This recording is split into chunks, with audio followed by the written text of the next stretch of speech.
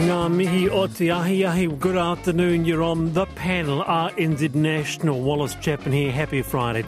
Now, a truck crash on State Highway 1 Torway south of Kawakawa is blocking a lane.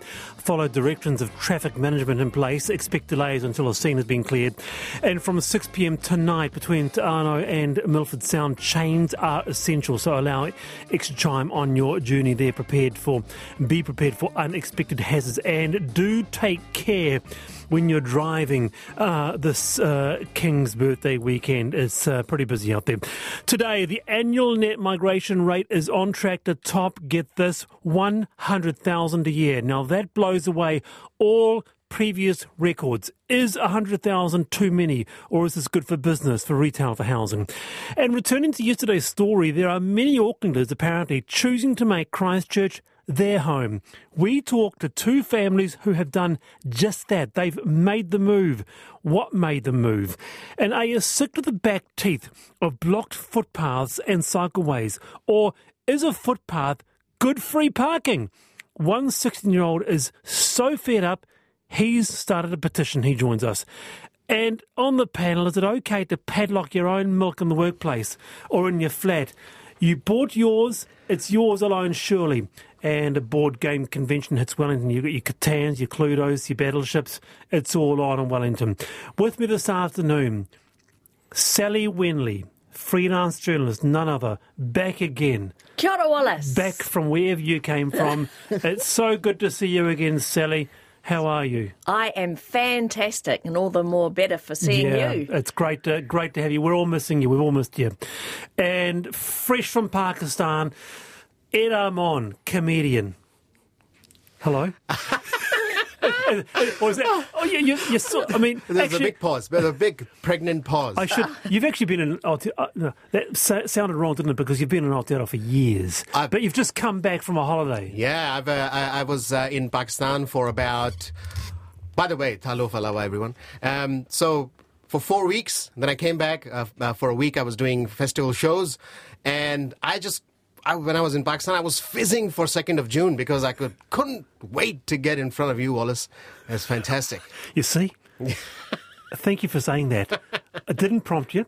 Did you think about the panel in Pakistan? Did you think, I missed the panel? There's nothing like it in Pakistan. Yeah, I missed the panel, and I missed listening to Kate Bush in Pakistan because I asked my father, do you know Kate Bush? And he said, who the hell is that?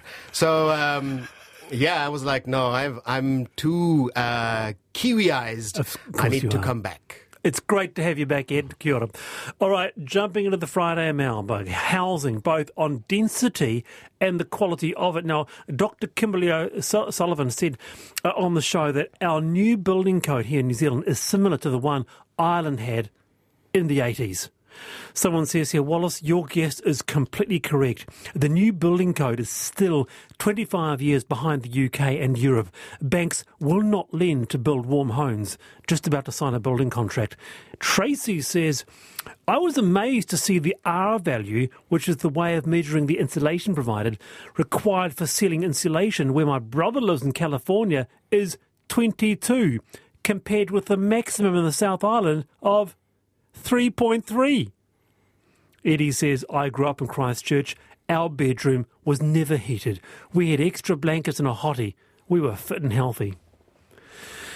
Well, you live in a wonderful home there, Sally Wenley. You live in I guess that old school style villa. The old villa with the rattling sash windows. I do have a heat pump, and I've got a bit of double glazing. Oh, you do? Yeah, but actually I have fond memories growing up on a farm where it was freezing, and then I'd put the hot water bottle in, and then I'd curl my feet up beside, right up, and then I'd slowly go down to warm up the bed with the hottie and have the genuine wool, so that somebody had knitted, wool blankets, wool everything, and we were really healthy. And I mean, the house was dry, we were safe, we could keep warm, and it's just what you get used to. Oh, right. That's Sally there. What about you, Ed? Because overseas, we have people from Finland, Czechoslovakia, triple glazing is common there. Here, cold homes. It's cold homes. When I moved to my new home in the north in Whangaparaoa, it was, and I only could afford like a 1930s old batch style home, so it had no insulation. And the old owner showed me the bathtub and said, "Oh, it leaks in the garage, and it's fine. You just don't do too much splashing, so it will be fine." I was like, "What the hell are you talking about?" So I was like, "Well, I need the splashing in my bathroom." So we had to spend more money to get the insulation done. We couldn't do it in the walls because the walls are too thin already from that time. So roof one we did, and got a heat pump. So still it's work in progress, but that's all we could afford. Perhaps the biggest response we got all week was about call waiting times. You hate being on hold. Here's one. So last week, every day, 3 times a day, I tried to get a human at the ASB so I could put on a term deposit. Nothing. Ordered callback, nothing. Finally, I drove the 30 minutes to the Queenstown ASB where I waited 20 minutes. It made me want to cry. Wallace, when I called the TSB, the call answered within 5 rings. And usually the person who takes the call deals with the inquiry. They are fantastic. They deserve their top rating with customers. Here's one. Your call is important to us. Please hold the line until the call is no longer important to you. Oh. 58 minutes to get to talk to someone at Nova for a 1-minute conversation. Is this something that you've had, Sally? You've been on... It certainly is. It certainly is. And what frustrates me is the AI, the robotic voices, and when calling overseas and they don't get the New Zealand accent and they get confused and I get furious. And actually, to people who are listening in the household, they think it sounds like a bit of a comedy show. Just the misinterpretation, and then you get transferred here, and then it's the totally wrong department. It's And also, I must say that I use a wheelchair, and trying to book for concerts. Okay, so everybody else can do it online, but I have to go through a person. And when it's like I booked for Pink for early next year. And I waited, and I had it on speaker for an hour and a half, and then it just stopped. Yeah, that's the worst thing that happens. That the longer it goes, the more you feel like, oh, it's going to drop any time. And also, I hate the fact that there's music, and then they come back and repeat the same message again and again and again. IRD does a very nice thing. They say that, you're 347 in the queue. Do you want us to call back? And I say, yeah, call me back. And then you put in your number, and then in an hour and a half or 2 hours later, you get a call back. You got to stay with your phone. If you don't get your phone, they never call you back again. But we are in the time of AI. I think all companies should do that. Just an automatic callback when your place comes on in the queue. I'm actually quite shocked by that, the fact that because you have a disability, you're in a wheelchair, you've got to be rerouted somewhere else. Oh, it's shocking. It's an issue. Well, we've got to return to this on the panel. And just have to wait. It's a disgrace. And then finally get someone, and I'm only allowed to have one other person beside me. And so look, I've got a group of us, I have more than one friend. And no, I have to sit in a certain area, and I can only have one companion or a caregiver, as some people need them. And so that turns into another hoo-ha. And I'm currently trying to get tickets for WOW, World of Wearable Art in Wellington. And the palaver of actually trying to pinpoint someone down who can communicate with me about where I can go to. It's just... It's so frustrating. This is shocking. In this day and age, really, can I just do what everybody else does, have a click online and say wheelchair spot or something, and then just book, because it makes it more laborious for them as well. And then have you ever noticed that they say, just give me a minute, and then they go and talk for 15 minutes to someone, and then come back again, and then you ask another question, say, give me another minute, and then go back for, who are you talking to? Where are you going? And then they say, what was it you wanted again? That's just amazing, Sally. We'll return to that. Now, Chris says, your listener that commented on California R values mistaken. The US uses U values, which differs from R values. A U value is 0.22, equates to an R value of 4.5. Oh, listeners are pretending. Yeah, so, no, good. Thank you for that. Very, very good.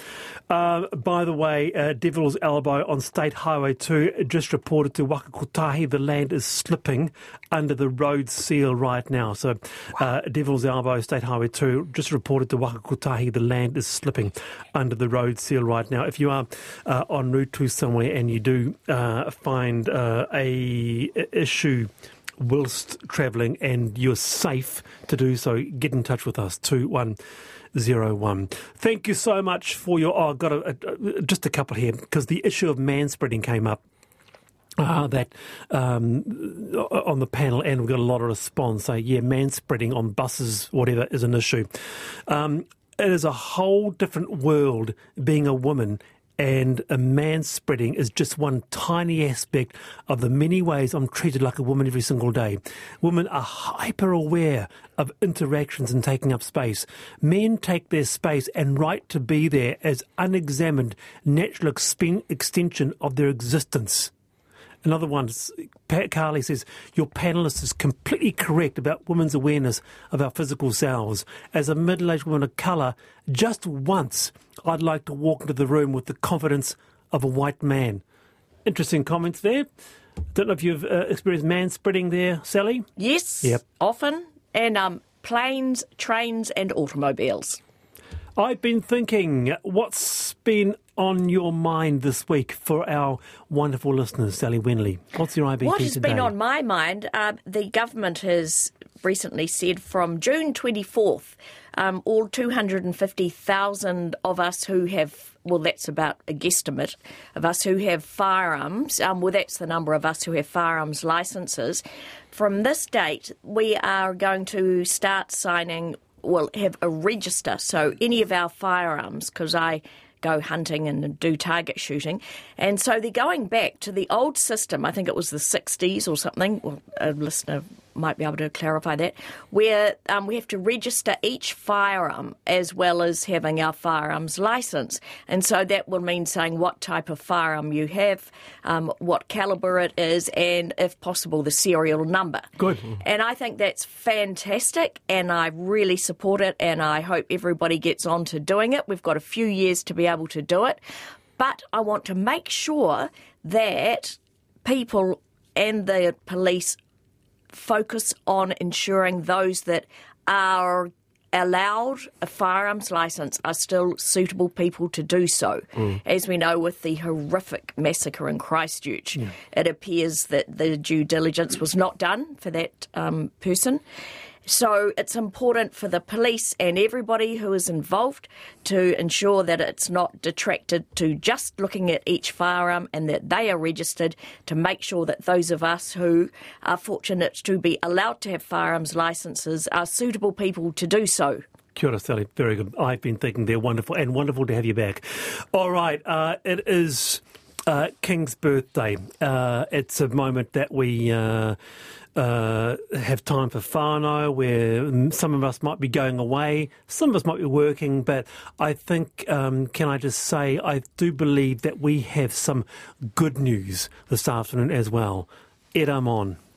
Oh, well, the good news is that we are pregnant, me and my partner. I didn't play too much of a part in that, but she's pregnant, and our baby's due in... Hang on, you're the dad? I'm the dad. Yeah. I'm the dad. It was... Congratulations. It was planned. Yeah. If I was not the dad and it was planned, it's crazy. So... And you're not pregnant, are you? No, I'm not. I'm it's going to be an exclusive story. Okay, Yeah. so I've only been thinking about that for the past few months. what's top of mind? Well, what's the top of mind is that just I need to find these tools to keep a person alive in my house.